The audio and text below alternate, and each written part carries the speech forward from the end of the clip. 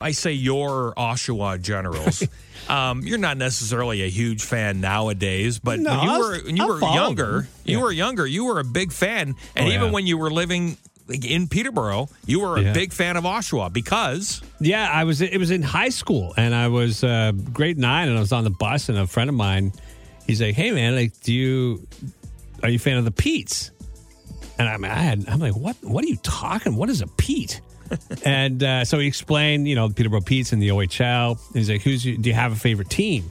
And I'm being born in Oshawa. I'm like, oh, does Oshawa have a team? And he immediately, he sat back and he's just moaning. He's like, oh my God. So I had no idea that, the Petes and Generals had this decades-long, intense rivalry in the OHL. But immediately, just based on his reaction, I'm like, I'm a Gens fan. And then I got really into it and, into the OHL games and, following, every stat and player. And these are the days of, Mark Savard and Marty Wilford on the Generals and Cameron Mann on the Petes. And anyway, I remember one playoff series between the Oshawa Generals and the Peterborough Petes. Mm-hmm. And Oshawa clinched, won the series in Peterborough, Game 6.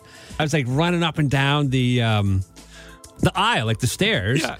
And this woman, she must have been no younger than 80, maybe even 85. She stuck her cane out in the middle of the stairs trying to trip me. I'm like, oh, my God. Ruthless. Oh, yeah.